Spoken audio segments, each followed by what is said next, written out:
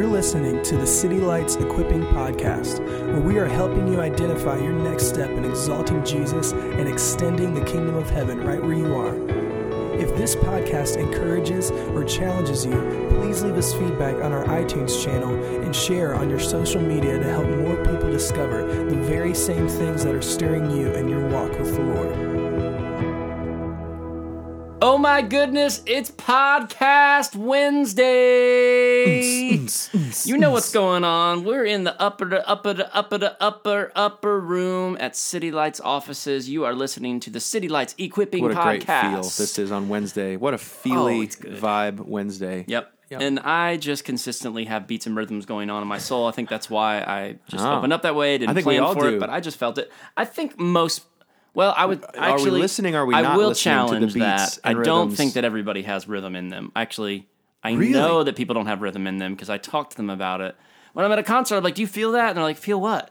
I'm like, never mind. Or when we're walking, or they hear something, or see something, or smell something, I'm like, oh, you feel that? I'm like, no. But I think we're talking about the difference already, by the way, of thinking and feeling, and we've talked about that on podcasts. Big time. And it's, hey, whatever your DNA is, we're glad that you're listening right now. Our hope is that this City Lights podcast, for equipping specifically, will help you understand where you're at with God, where you're at with your relationship with Him. He's your creator. He's also the one who's rescued you. He's, oh my goodness, we will just continually discover Him and rediscover Him, both now and forever. He's the mystery that is not locked up mysterious as though it's a closed door. He's the mystery that it's like walking in a room and the room always gets bigger and brighter and more beautiful. Yeah. You always find more there. And that's why we're here. That's why we're on podcast. There's so much to talk about. We could have this podcast for eternity because there's so much to talk about. True. I heard a pastor say it's a great point. When you're in high school or your early adolescence, discovering the world in your own personal identity. And a lot of times it's kind of like, oh, well, you're a faith person or you're a Christian, and so therefore you can't drink, smoke, and have premarital sex. And that's the language and rhetoric that says that Christians aren't free. When you look at it, there's so much more room to be righteous and to discover creation and life and beauty and fullness and richness. I just turn the table and look at the question of who's in the cell based on, or myself based on, the territory that you can in the kingdom explore in purity and in power and excitement. There's so much more to do with God than there is without Him. That's true. Yeah, that's kind of my point. We're ever discovering that. We'll ever discover Him specifically, not just His stuff, but Him, the maker of all things, with all of His people, all of His created things. If you're just joining us today on this podcast, and for some reason you clicked on this one first, this is a second installment in a 3-part contribution or installment or episodes. And today we are going to get to the topic of connection within the bigger topic of community. Last time was Christ-centeredness. Today is going to be connection. Next time is going to be communication. And Oliver and I, we always love talking about some sort of relevant issue. NBA just started yesterday. Couldn't be more thrilled. And, because we'd like to talk about the Gordon Hayward injury and what happened, I believe, I'm just throwing this over to you right now, it's going to be a beautiful picture of connection because we were both watching it. So let's tell the story, but the connection is going to be really loud here. So just in case you're a listener and you fast forward through our fun talks about culture and things that we love and what's going on, don't fast forward because this is going to be a relevant topic. So if you missed it, Oliver, bring us in because you were watching the game before me. Yeah, if you don't watch the NBA, which in the South, if you live in the South where we live, a lot more people prefer, especially in this time of year, college football. So I'm not assuming anything in terms of background of NBA, but if you've heard anything in the NBA recently, the Golden State Warriors have been the gold standard of the league, and the big question is the opener of the season happened, which they did play the Rockets along with the Cavs playing the Celtics. Both Cavs and Warriors, being in the finals from last year were the opening events. The big question is there are lots of trades that went on over the summer, and the big question is were those trades enough to outweigh or to challenge or compete with what seems to be the inevitable, the undisputable, the undefeatable Golden State Warriors from the last 3 years, 3 to 4 years, depending on how you look at it. Yeah, the last three NBA Finals featured those two teams. Right. So big night because a lot of the Cavs looked really different. Even the Warriors picked up this guy, Swaggy P, this Lakers guy who actually had 6 out of 7 threes. Yeah, it was amazing. Shot amazing. Nick Young from the Lakers. They played against the Rockets, who picked up Chris Paul as a top all-star guy, and then the Cavs looked different. They had Derrick Rose and some other names as well. And then the big event, which is what Chris mentioned earlier with Gordon Hayward. Gordon Hayward is he's maybe unspoken in this way is the great white hype. He's the in a league which mainly is African American to have he's like all-star guy from the Utah Jazz. He's played maybe, I guess, for 5 years or so. And he used to play for the Jazz, and he was part of this trade. There's massive amounts of switch arounds for the summer, and he moved from the Jazz from Utah over to Boston, and he coupled up with a young man named Kyrie Irving, which you may or may not know was also traded from the Cavs, which is some of the rivalry of the game. Nice backstory. The point is, some people might be lost, but you can just tune in right now. The point is, lots of trades, and and the big one of the stages for the scene that's set in the first game is what is Boston going to do with these two players. So we get into the first game, Cavs versus Celtics. Celtics are the team with Kyrie and Gordon Hayward. And it's super sad, but about 5 minutes or 6 minutes into the game, Gordon Hayward, the great white hype I was telling you about on the Celtics, goes up for an alley-oop dunk. I think misses it ultimately because it's this awkward thing in sports where, like football or basketball, where two opposing defending players kind of come at the right angle, one under, one on top, just with enough force to, not with a lot of aggression, but pull Gordon Hayward in the air off balance so much so that he lands on his ankle, and his foot just went completely sideways. One of the more gruesome things you'll see as far as sports injuries. Right. Technically, they say dislocated ankle, broken tibia. Yeah. But if you can imagine, if you put your feet right in front of you and just go ahead and turn your left foot counterclockwise about 25 minutes. Yeah.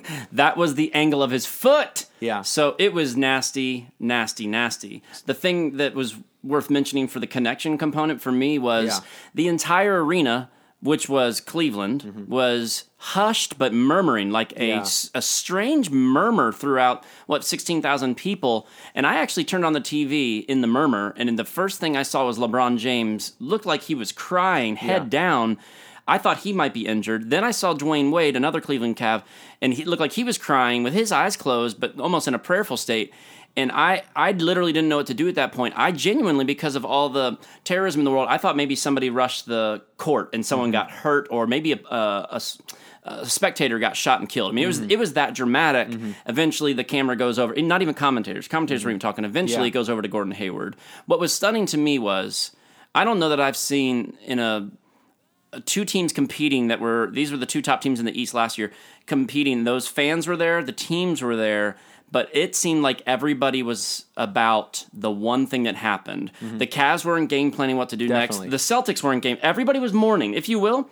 Everybody got in on how gruesome the injury was, and everybody was for everybody, but everybody was for Gordon Hayward in that moment. The thing that was special to me was, guys, he went out on a stretcher, had his leg wrapped up. You couldn't even see the leg. It was so tied up. Yeah. But LeBron James, again, if you don't know sports, he's a huge figure in the NBA, one of the most well-known athletes in the world, goes over and kneels down and holds Gordon's arm, and they're just exchanging. Dwayne Wade goes over and does the same thing. Opposing teammates, everybody was, and they brought him actually to the Cleveland Cavaliers doctors first because that's their home arena. They had better things. But everybody was all in, and it was, for that moment, humanity, just being human, being a person, race, empathy. Nothing mattered more than being with one another. Connection. It wasn't about winning a trophy. It wasn't about the score. It wasn't about any of that. It was about, this could happen to me. Though it hasn't happened to me, I could fathom this could happen to any of us at any point, because it wasn't a dirty play by the opposing team. Yeah. And so what I want to say is the connection, the way that LeBron was communicating, the way that people were communicating. It's like everybody was matching the emotions of Gordon Hayward. What they didn't, and I've seen injuries before, so have you, and the other team doesn't give a rip. They're kind of high-fiving in football, way to take him out. No one was happy. No one was joyful. Everybody was with Gordon Hayward in that moment. It looked like everyone was connected. Their communication looked connected. And it was just, to me, it was one of those special moments in sport that is terrifying but also remarkable. Yeah. How much in it with them, empathetic emotion, empathetic action. Yeah. And then we've seen it all over the NBA with Kobe Bryant, everybody just sending in, hey, praying for you, thinking of you. Oh my goodness. It was just, it's rare. It's rare to see that in such a high level of athletics. So what you just described, you think about 5 minutes, like at the 3-minute mark, if he got injured on the 5-minute mark, at the 3-minute mark, all the crowd is in quite uniquely to the 5-minute mark, completely, maybe not disconnected, but certainly not nearly as connected as after the injury. Right. They're worried about popcorn. They're worried about their cell phone. They're thinking about the score. They're rooting on two opposing teams. They're looking at the different narratives. They're and booing the individuals on those teams. Celtics They're booing over the and Celtics. over and over again. Yeah. That did not happen. And what after this. what you're describing is that because of one, kind of very very extreme event that happened, the response to that event, because that event brought out empathy and connection and basically people kind of all responding to one event the same way, all headed in the same direction, all attention in the same direction. What was largely disconnection, which isn't necessarily negative, was instantly brought into connection. And that is a great segue, because what we're talking about today is just because you're in a room of, let's say, 30,000 or however many people were in that building, or in a room of 3, doesn't necessarily mean that because you're in the room that you're looking at the same thing, that you're thinking about the same thing, that you're doing the same thing together. You can actually be more apart in a room than, you might as well be in a different room, than actually being together. So being in the room doesn't necessarily mean that you're, quote, emotionally invested in the room, emotionally tied to the room, responsive. And that's what we want to talk about today is, last week, having talked about Christ-centeredness and looking at everyone with value through the lens of the cross and seeing them worth the death of Jesus and seeing them and treating them the way that Christ treats us rather than the way that, they, quote, deserve or we think that we deserve. That mindset is not just a thought, it's an action. It needs to look like something. And what we believe in terms of building community is God has expressed, and we're going to get to Acts 2 as well as other scriptures that come to mind, is God has expressed oneness in action through the process of togetherness, through the process of me choosing out of keeping my own thoughts, keeping my own belongings, keeping my own emotions away and apart from everybody else, even if I'm with them and present with them. And instead of being isolated, but choosing in to the moment, sharing emotion, sharing attention, sharing focus, sharing direction is how I would describe connection. Yeah. Well, podcast listener, why don't we throw that question to you? How would you define the word connection in the context of, specifically, let's get to it, your city group, a small gathering, your marriage, your neighborhood, your athletic team, your workplace? How would you describe and define what connection is? And potentially a follow-up to that is, could you rank it? 1 being no connection, 10 being the highest of connection. If you were to rate different areas, how well are you connecting with your spouse? How well are you connecting with your children? How well are your children connecting with you? How well are you connecting with your boss? How well is your boss connecting with you, your neighborhood, etc.? What I would love to say, these 3 legs of the stool of community. Remember, this is all about community. When we're sharing life together in a in a Christian context, in the family of God, we would say Christ-centered, because he really shows us not only the glory of man, but the normal of man. And so if Christ is at the center, it informs everything we do. Connection, and that other leg, which will be next week, is communication.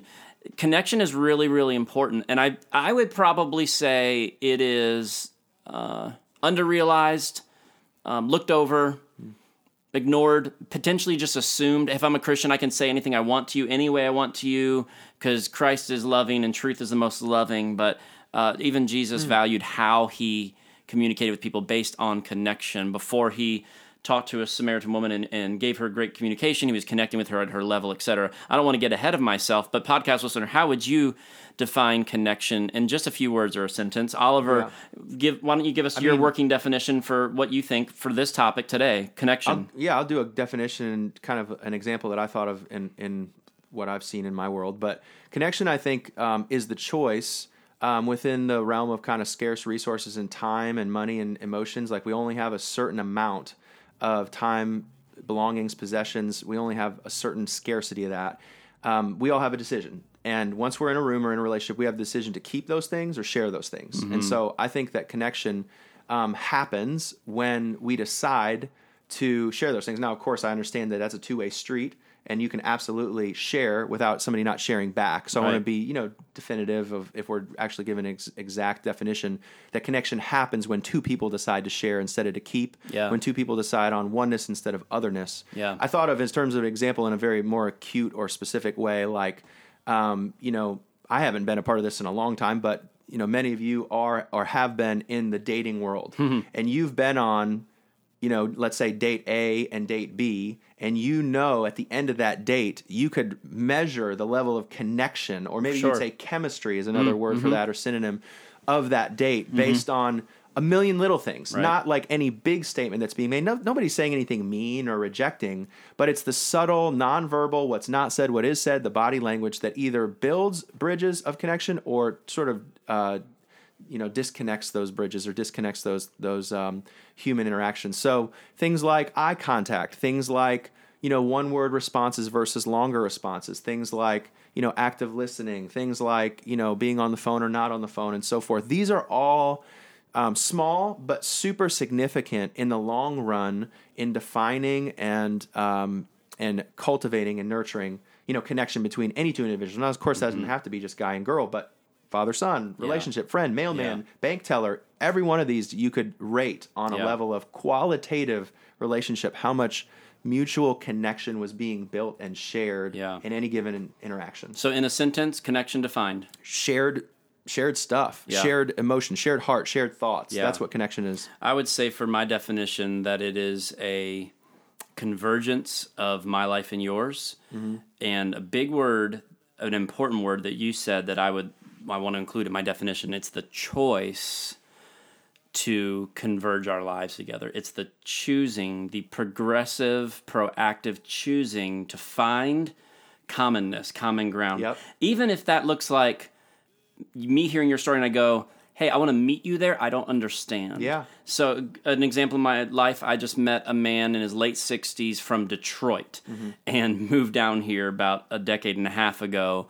So he's a black African-American, probably 67 years old, grew up in a rough town in Detroit, children incarcerated, has now adopted his biological grandchildren, so he's the father of them and the father of his incarcerated children. And I am a Caucasian 39-year-old from South Florida. So really, probably not going to find common ground.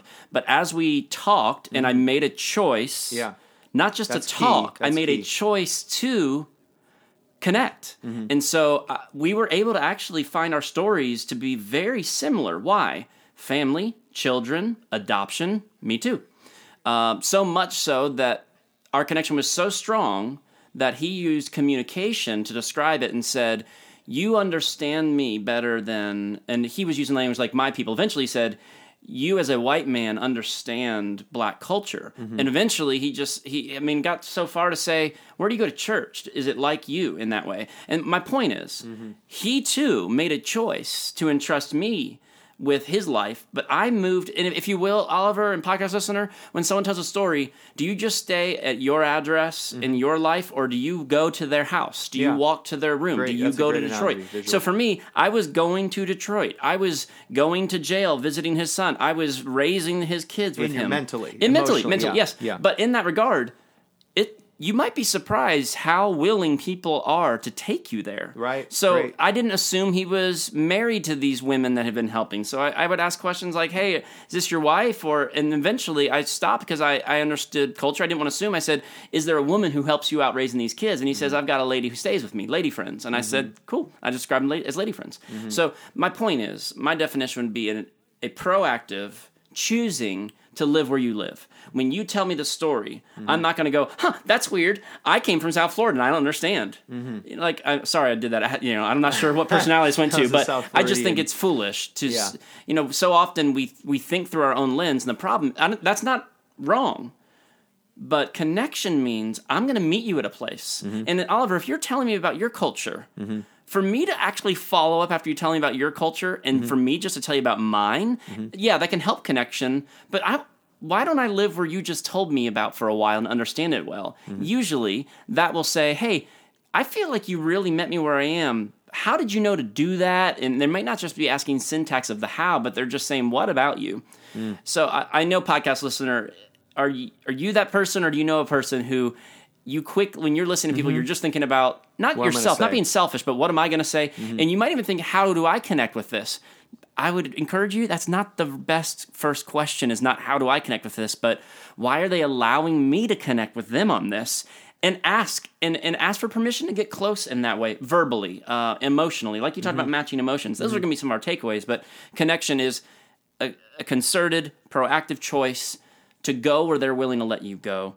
An illustration of this, Oliver, for me, that I learned a long time ago from my father-in-law, who's gone on to be with the Lord physically and spiritually. He just said, when you need to communicate something heavy with somebody, imagine you're on two different parts of land and there's a bridge in between. Connection is investments that you've made with them, like planks of wood that you throw down. And if the communication or the thing you want to say is heavy or difficult or will hurt that person, and you have to meet in the middle of the bridge, have you laid down enough equity, enough relational trust that you could drive a huge truck of information across and park it in the middle and the bridge wouldn't collapse? Connection is those boards that you can bring across next week, the communication that might hurt at times. Yeah. So, podcast listener, we'd love to hear what your definition of connection is, because it's important for us to think about, but it's essential for healthy community. Yeah. I mean, one thing that you might be thinking at this point is like, aren't we just talking about the essence of community? Why does there need to be 3 parts? Isn't this the only part? Like, be kind, be understanding, be empathetic.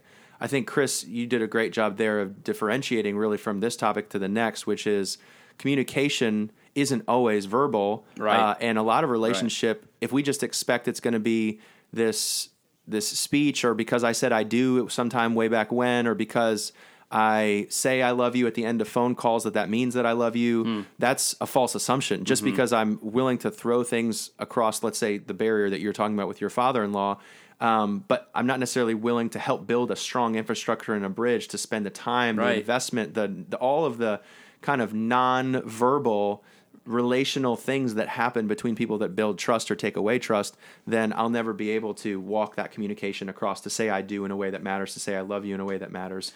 Absolutely. And so I hear you saying that that's a choice to build. It's a daily decision, and it's the small things more than really even the big, anniversary dates or the Valentine's days. If we go back to the romantic side of things, that ultimately are the win and the loss of connection. But I mean, some of the enemies of connection, which we would say, what's a disconnected relationship look like? I mean, it's simple stuff. You're not listening. You're rushing. You're not making time for people. You're cutting them off. You're looking around. You're on your phone. I mean, some of us can multitask, and I'm not saying that it's impossible to be on the phone, texting or doing something, and you're not listening. But oftentimes that is a divided focus. There's plenty of things that I'm sharing with somebody that I'm emotional or sad or scared, and you being distracted could really kill our communal connection in that moment. Silence, meaning you're not giving any feedback, being offended, one-word response, versus actually saying things. These are killers of it. These actually take boards away. If you want to use that illustration, where literally somebody's putting a board out and it doesn't hit your side of the bridge, and it literally will just fall. I like how you talk about the infrastructure. It's going to bounce off a lot of things and test the infrastructure in that regard. So these things are, they communicate. The connection through communication doesn't matter to me. To some degree, whatever. I mean, and listen, we're not judging anybody on the other line of this podcast. We're not saying, hey, if you're doing these things, you don't care about people. We're just saying these are ways in which you can say connecting with you is important to me. Present company is my priority, is really what that's saying. And that really goes a long way to build connection. Biblically, I couldn't think of, Chris, a better, more like vibrant, full expression of what faith would look like in the context of connection than Acts chapter 2, which is actually a very, cliche, almost overused scripture and passage, but honestly a very under-practiced one. If I really think about it thoroughly, of the implications of what it means in Christ to have fellowship, because fellowship, like we always say, like Ross and Phoebe and Chandler, like, fellowship and connection outside of Christ, that's not what we're talking about. What we're aiming for really is Acts 2, fellowship centered on Christ. Again, this podcast doesn't matter without the third one, but it also really doesn't matter without the first one. And so I highly encourage you, again, as a segue, go back and listen to the first one. We're on how, really the first one was a lot about the why we would choose in and why we would build bridges and why we would be one with one another. But why don't I read this, and then why don't you make some comments about it? This is a significant passage for you in your life and a banner verse for this topic. So if you have your Bible, you can open it, but I'm going to read it to you. Acts chapter 2.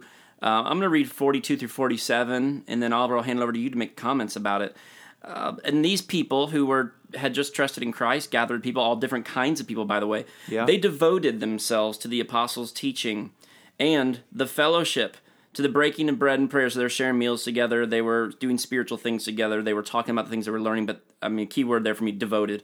And verse 43, and awe came upon every soul. People are like, whoa, wow. And many wonders and signs were being done through the apostles. There's fruit. There's things like wow and wonder, and there's fruit coming from it. Verse 44, and all who believed were together, and they had everything in common. It's a beautiful sounding community. Verse 45, they were actually selling their possessions and belongings. Why did they do that? So they could distribute the proceeds to anybody who had a need.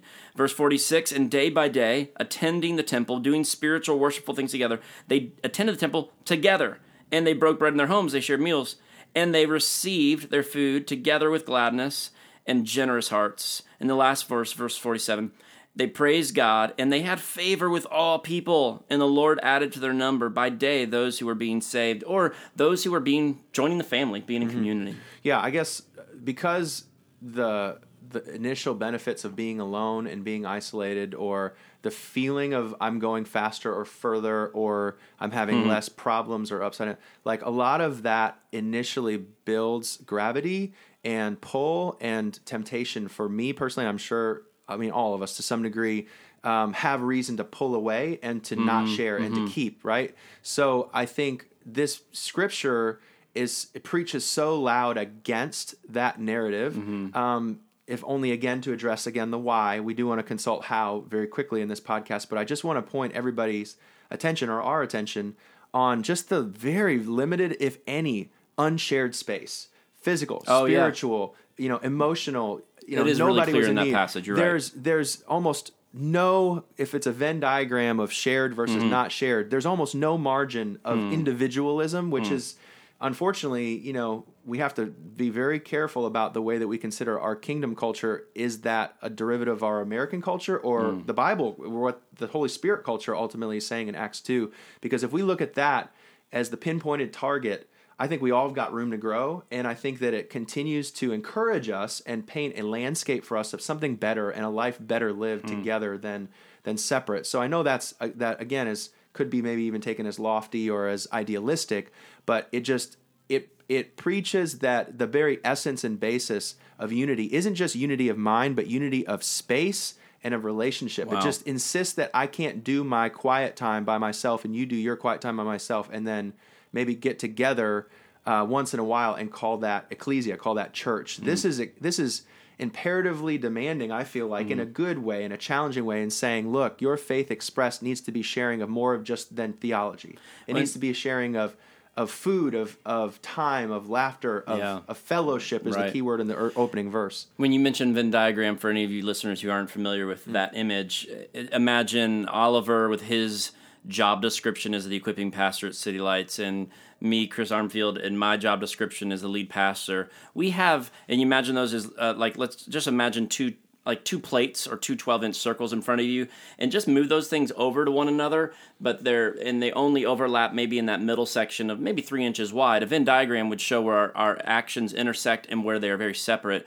And Oliver, what you expressed is it's like the plates all are stacked on top of each other, and they all help each other. That was a really cool picture that you're describing when you said Venn diagram. I thought about that, and you're right. Meals. Hey, are you going to worship together? They were worshiping. The money that was in the bank accounts, it wasn't how much do you have, how much do I have. It was how much do we have. Right. Who has a need? I can cover it. So then unique abilities and gifts, rather than separate us, or we look at the differences and we place envy or covetousness or hunger or thirst or any form of dichotomies or separation. It was literally a merger of all things. And it reminded me, and I was listening to you, Oliver, it reminded me of when Paul describes the body of Christ, saying every part is valuable, the same care needs to be taken, and the things that are more vulnerable need extra care, and the things that don't are more presentable. And so, it's like this. And if you think about that, every part of our bodies is affected. It's a lot like, the Gordon Hayward injury, the whole arena was affected. Boston fans, Cleveland fans, Boston players, Cleveland players, Boston's doctors, Cleveland's doctors, everybody became part of one another in that moment. And in Christ-centeredness, by the way, it's a small mention, but Christ-centered community doesn't just mean that we say bless you and we pray before we eat and we mention Jesus' name. Christ community could look like, and Christ-centeredness could look like, you don't actually read Acts, you don't open the Bible, you don't say, well, Lord bless you, but you demonstrate generosity, kindness, etc. So I just want to mention, because we are in the Southern culture, I do not think City Lights is a representation of a lot of Southern culture churches. It truly is informed, not because we read the Bible or we say bless you, but it's a demonstration, not just a communication through words. Yeah. So in that, Oliver, though, I just thought Venn diagram strong, but also the body of Christ, they represent it. And you're right. I don't know exactly how the heart helps the lungs, and the lungs is helping the bladder, but I believe somehow they all work in sync, because if one thing goes down, the whole body goes down. And I look at this, and it's cool to say, rather than what would we do together, it's more of what would we be doing separately from one another versus what would we do together? Let's find common ground. I would rather say, like, hey, is there any reason we wouldn't share with all these things? And this passage goes, no. Yeah. There isn't a difference in that. I want my liver to work really, really well with my kidneys. I'm not sure how they work out, but they know, and I want to help that work. I'm ready to do the myth of the day. Yeah, we're ready for it. We weren't even sure of what it was, but I feel like from this conversation, it's been sifted out. I feel like if I had to nail it down today for a myth and a truth, the myth to me would be that community is just about sharing faith. And the truth would be community is about sharing life. You know, Christ-centered community is more than just, I'm going to share ideas and we're going to say amen to the same prayers and sing the same songs and share the same Christ. That is the basis and a foundation, but what's a foundation without a building on top of it? I'm hearing you say, let's converge our Venn diagram as much as we can. And think about, what in my life can I share more of? Not the question of what's the least I need to share, what's the most I can share. Trusting, knowing that there's provision and blessing on the other side of oneness rather than otherness. And so less of mine, more of ours, less of me, more of me too. You know, that kind of convergence of our Venn diagrams, that's the challenge I sense from this scripture, is how much more of my life can I get, not just to give and just sacrifice, but in the connection, shared space that I mutually enjoy. How much more can we share together? When I just heard you make those, the myth and the truth, I was thinking how maybe the intentionality is to not assume, but believe togetherness, believe unity, believe we belong to one another, believe those things, and live into those things, learn those things, live into those things. And it's less of, hey, should I converge my Venn diagram and plate with you? Should I figure out how my organ works with you? I don't want to get too strong and say it's a command, but it is. I will say it further than that. It is true. It is real. We do belong to one another. Jesus only has one bride. And I'm not choosing out of that. I actually don't exist. Oliver, you don't exist. Podcast listener, you alone. Actually, to be quite blunt, theologically, Chris Armfield is not the bride of Christ. Chris Armfield is part of the bride of Christ. So if Chris Armfield exercises and disciplines and does his things in consecration really well as the bride, I am actually misguided. I'm short-sighted, and it doesn't work that way. Because Christ, though we really have in the last 100 years, the Christianity and Christendom is really individualized faith and individualize your, quote, personal relationship with Jesus. And though you can't help but experience it as your own, you are actually part of the body. And it's not just 2017 or the last 40 years. It goes behind you, like people when we quote from a Charles Spurgeon to the Apostle Paul to John Bunyan, whoever it might be, those people are part of me too. And their historical story and testimony matters. And podcast listener, your present tense testimony, you moving your Venn diagram in, you moving and understanding what part of the body you are and choosing in to not only be healthy yourself, but check in on the other parts of the body. I feel like, Oliver, we're talking about normalcy. So to say it's a command means we've misunderstood, but it's the foundation. Its baseline is that for me to actually be a healthy body part, I'm not only doing my part, but I'm helping and ensuring you're doing yours as well. Not like a weird accountability or account on the disability, but saying we actually belong together is not a choice. It's already true. So I'm actually it would be cool if Christianity was, the problem would be when we're choosing out of community rather than the struggle of choosing into it. Because really, unity is actually biblically defined as a gift of the Holy Spirit. It's actually given to us. We're actually to maintain the unity versus work towards it. So if we could try and land this into a current, 2017 context, we're at a party, we're at a bus stop, we're on a bus going to Sierra Nevada, and we're meeting somebody for the first time, and we don't necessarily have disconnection, but we don't yet have connection. This podcast should, if it's done right, focus on that next step, that clear kind of priority set that I would want to approach my relationships with, my family with. Let's talk through a couple of the bullet points that we have down here in terms of, not exhaustive, but a couple of maybe principles that have been helpful to both of us in the past. Sure. The first one I had down here was just about finding that common ground. Like I think that would hit home earlier in our illustration with the bus driver that you were sharing about this last Sunday, is recognizing there's so much differences, and I would dare to say cosmetic, surface level differences that oftentimes are significant enough, whether it's color, race, age, whoever else, different preferences and so forth, the clothes that you have on, right, that get to be hang-ups for me to make me imagine the myth that there's nothing there that we have connection on, when that's a complete fabrication. It's silly. The human experience is so consistent over time. Right. And so, help us, understand, what does it look like to you to try and find that common ground of me too, and really meet people where they're at when it comes to a relationship that's, again, not pioneered and fostered in the way of connection yet. Yeah. How do we do that? Well, one, choose to ask about somebody, choose to know them more than just surface level. Yeah. And one of the ways you do that is, once you get a little bit, say, can you tell me more about this? And listen, I've actually never even been to Detroit. I've never been African American. I'm not 67. My son is not incarcerated. So you can actually say, Chris, you have nothing in common with that guy. However, when he was sharing about his son being incarcerated, I said, how does that make you feel? And he goes, well, Chris, he's still in prison. And I was like, oh, he's been in prison for 10 plus years. Yes. Well, how do you feel about that? And he said, well, he needs to be an adult and take care of his own things. And I was like, wow, so you're really not enabling him. He's like, no. And I go, wow. All of a sudden we had a new topic, enablement.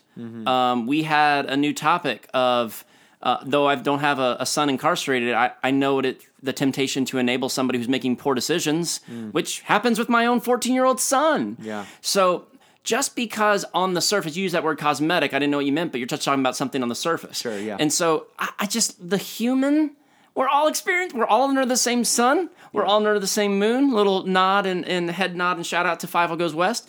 We're all under the same bright stars. And to think that tragedy doesn't feel the same to people, that joy doesn't feel the same to people, that hope doesn't have to be identical, but ask, tell me more, tell me more, tell me more, tell me more. I like that. So I just think when you discover common ground, it's not on the surface. We frankly, Oliver, me and that guy only had to go one more level deep. But do you know, when you just say, tell me more about this, how do you feel? What was that like for you? Did you see yourself in a situation? So like that follow-up question, did you imagine when you got married and had 3 kids that you'd find yourself in this situation at 67? Yeah. No, Chris, I didn't think that my son and daughter would be incarcerated and blah, blah, blah, blah, blah. And I went, I've been in situations too where I didn't think I was going to be in the spot when I was in. Yeah. And that person may ask, what were those like or not? If they're petty compared to the heavy emotion of what he's dealing with, I'm not going to share that. Yeah. But I could at least say, I haven't experienced what you've experienced, but I've been in situations where I felt like enabling someone, and I've been in situations where I was just shocked that I was where I was. And he went, really? And I went, yeah. So what are you going to do when he gets out? And then just start talking about somebody and, talking about things. So discovering common ground is not uncommon. It's not that hard to do. I will say, podcast listener, if I could say as a counselor, which I do a lot of, or just a person who really likes to connect with people, I just want to encourage you, try to not let you dominate the conversation. And that just means try to grow in some self-awareness. Simple things, practicals. Oliver, you do great with these. Maybe journal some more. Think about your thoughts and then read your thoughts. Who are those things about? What are they about? Sometimes we can be a black hole where everything caves in about us. Be aware of self, but only in as much as that it helps you connect with that other person. And ask them if it connects. Yeah. Don't just say, oh, I know what that means. That's kind of a presumptuous statement to go, oh, I know how you feel. Unless you too have had a child that's incarcerated for X, Y, and Z, you can compare stories then. But finding common ground, ask permission if it's the same, and ask one level deep, how does it feel? How do you feel now? What are you thinking and dreaming about with that situation? How can I help? Yeah. How can I help is saying, I'm willing to get in that with you. So to me, these are, Oliver, you and I talk about it privately in our friendship. That's just to be human. That's just, those kind of thoughts are just to be human, in my opinion. Well, one thing I would nuance, because I'm hearing you as you're talking about tell me more. That's the parameter of the question and discussion. I think that's a powerful statement, which just solicits, I'm interested, I value, and I'm going to listen to anything that's shared and steward anything that's shared.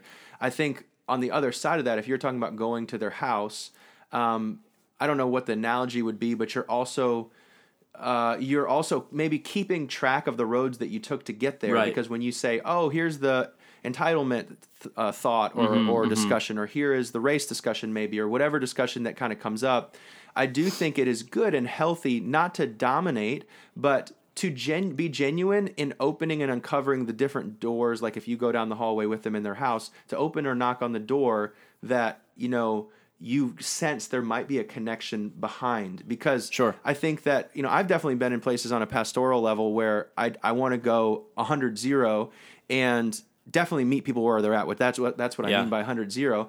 But I've gotten feedback before where people have told me, you're kind of asking me just a lot of questions, and I'm not really sure what the purpose of those questions are, or kind of, are you sincere in those things? Or are you just trying to, make me a project or something like that? That's kind of the feedback that I've gotten before, based on maybe not asking great questions. And so what I found is, like, for example, Freddie Biggers, if you guys don't know Freddie, he's in my small group. I mean, just a quick, bio here. He's like, 5'10", could probably just like, his bicep as big as my body. That's all you need to know. And he's just a really big dude. And like, again, on the surface level, maybe you don't have a lot of commonality. But as we started to talk about his journeys into Asia and his mutual interest in martial arts and his living in Japan and visiting Hong Kong, the place that I was born, my natural curiosity and my open door of my heart starts to naturally evolve.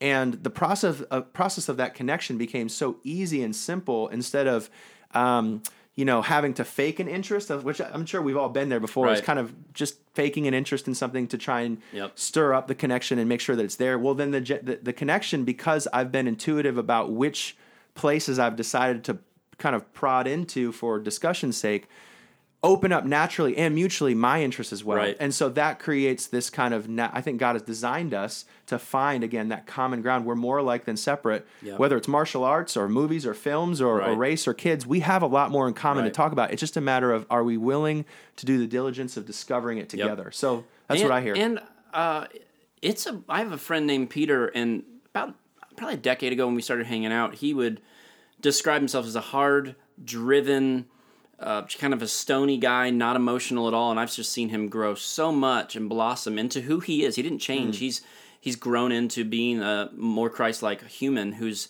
interacting with people really well. But early in our friendship, he'd go, "Do you really feel that?" And I went, "Yeah." And he goes, "I don't have feelings like that." And he connected. Yeah. He connected by saying, "I don't have any of that. Can you tell me about that? Can you teach me? Hey, do you think there's hope for me?" He valued that I had emotions. Or sometimes he'd go, why do you have such strong feelings about that? And I went, well, it matters because X, Y, Z. And he goes, wow, I don't have those emotions, and I wonder if people don't feel valued around me. So, and it was a friendship where it was okay for him to make it about him in that regard. But now I see him not that person anymore.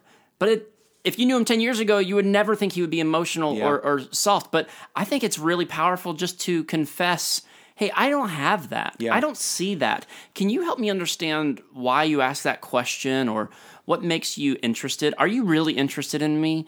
Do you really care about that? And you kind of mentioned that when you were asking somebody questions. They eventually said, they probably were reading going, I haven't am I answering the question right for you? Because I'm not Yeah. sure why you're asking. Where are we Because going here? Yeah. like, what's your checklist? What's your point? Yeah. And potentially that was someone holding up a mirror to you, going, I don't know what you're doing with my information. Yeah. You know, and you are a processor. You had purpose, and you're probably going to celebrate those commonalities and the things you loved about that person, but it might be a week later. Sure. Or when you're on a podcast, you're going, I love this person. Am I trying to make the person feel cared for versus do I actually care for them? You know, right. that's two separate things. Asking questions doesn't just care for somebody. Absolutely. And so actually your last comment about like just bringing up the difference and celebrating it, that's our second point today, podcast listener, is just finding those differences and realizing that those actually don't mean that just because we're different doesn't mean we Right. can't connect. We Right. can actually, it's just a matter of lensing it to celebrate the differences versus seeing those differences as negative. Yep. So for example, you know, I think there is a value to stopping in a conversation and being like, you know what, I'm different from that. You know, tell me more about your perspective because I've seen it this way.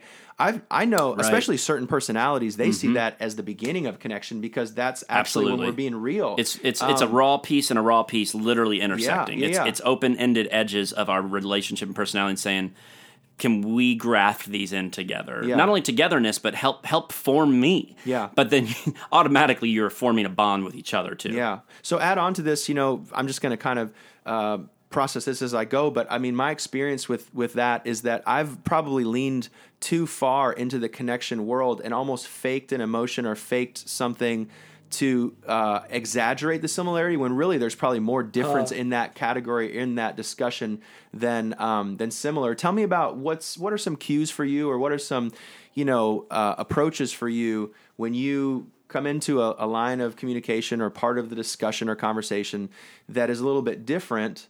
You know, how do you communicate, or how do you share at that point for you, which you feel like can you make differences When there's diversity. When there's diversity, Yeah. how do you celebrate difference well? How in about your one way experience? not to celebrate it well? When somebody's telling a story or they do something and you go, man, we're so alike, or you say, you know, I totally get you, or I feel like you're telling my story. Now, it doesn't mean you don't feel that, but you genuinely... You're assuming a lot. You're assuming a lot. You made Yeah. it about yourself, and it really devalues their story a little bit. It's assuming that one conversation you had, you know everything you need to know about that person.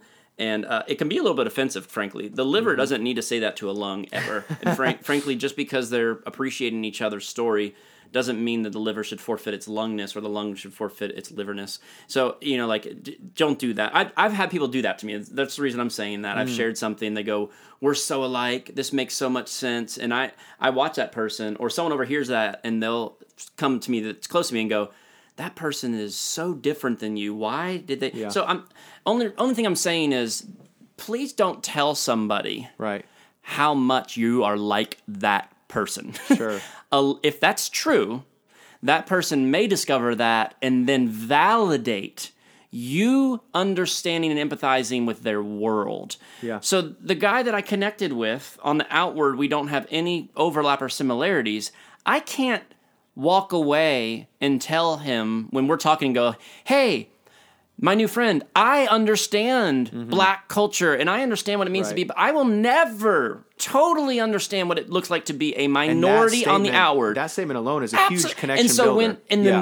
when that he or she goes, no, you do, I'll go, well, what makes you say that? And they'll go, Right. because you said X, Y, Z. And I go, I got that because I'm listening to you and you did such a great job communicating it Right. that it made me it helped me understand. And they go, well, you're a good listener. And I Yeah. go, well, we connected in that regard. So as much as I want people to feel connected and I want to feel connected to people, for me to tell that person Yeah. that I'm like them and they're like me is just, I don't know. There's no organ that needs to say that to Right. another organ. Just don't do that. So I'm just trying to save you from hurt, maybe offending or cutting connection in that point. So how about a positive example would just be, hey, am I understanding this right? If I were to articulate this back in my own words, is this what you're saying? Oliver, you do a great job of this. I feel like this is what I hear you saying. Is this correct? And they go, you nailed that. Yep, It doesn't that's mean good. all of a sudden that you have an Asian card in the back of your pocket that says, I understand Asian, or Yeah. I understand Jamaican, and listen, it's beautiful to understand the one or two of the 16,000 different people groups on Earth. That's Yeah. great.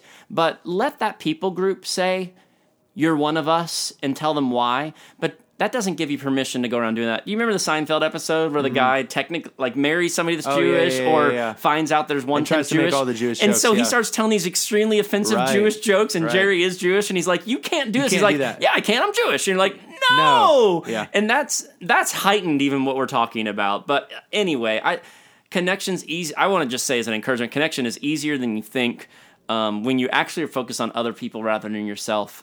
Connection's a lot easier than you think, and don't assume connection's happening. Ask about it. Ask for the right to have more connection with people, and you'll know. Someone will tell you if they feel loved, listened to, affirmed. They will tell you. Even a poor communicator will tell you. Even the roughest of toughest of men will tell you in some way, shape, or form. Yeah. Well, I feel like, we had kind of that third point, and I think for the sake of balance and geometry, oftentimes we like to have the third point, but I feel like we've really discussed and unearthed a lot of, what we've wanted to talk about. What I've heard you say and what we've talked about today, Chris, is that, Christ-centered community, or the community that we see flourishing after Pentecost, the first expression of Holy Spirit in the midst of people is not just synchronized or unified in thinking and in faith, but unity in actual life, in sharing of actual possession. Right. I think that connection is really the place where otherness turns into oneness, and really my preference, my property, my personality, all of that kind of lowers in its value to my value of you. And so if I love you the way Christ loves me, that has to look like something. And I think that in the Bible and in Acts 2 and in life, the way that we've seen it, although it's not easy to actually, create and cultivate, we've seen that the best way to show and demonstrate and nurture value in somebody else is to create connection, is to build bridges, to say, I'm better with you than apart from you. And that's not just a saying that I'm going to put in my head or a bumper sticker I'll put on my car, but that's an actual practice and an ethos of life. It should affect Sunday through Sunday, not just, should affect all 7 days of the week, not just one.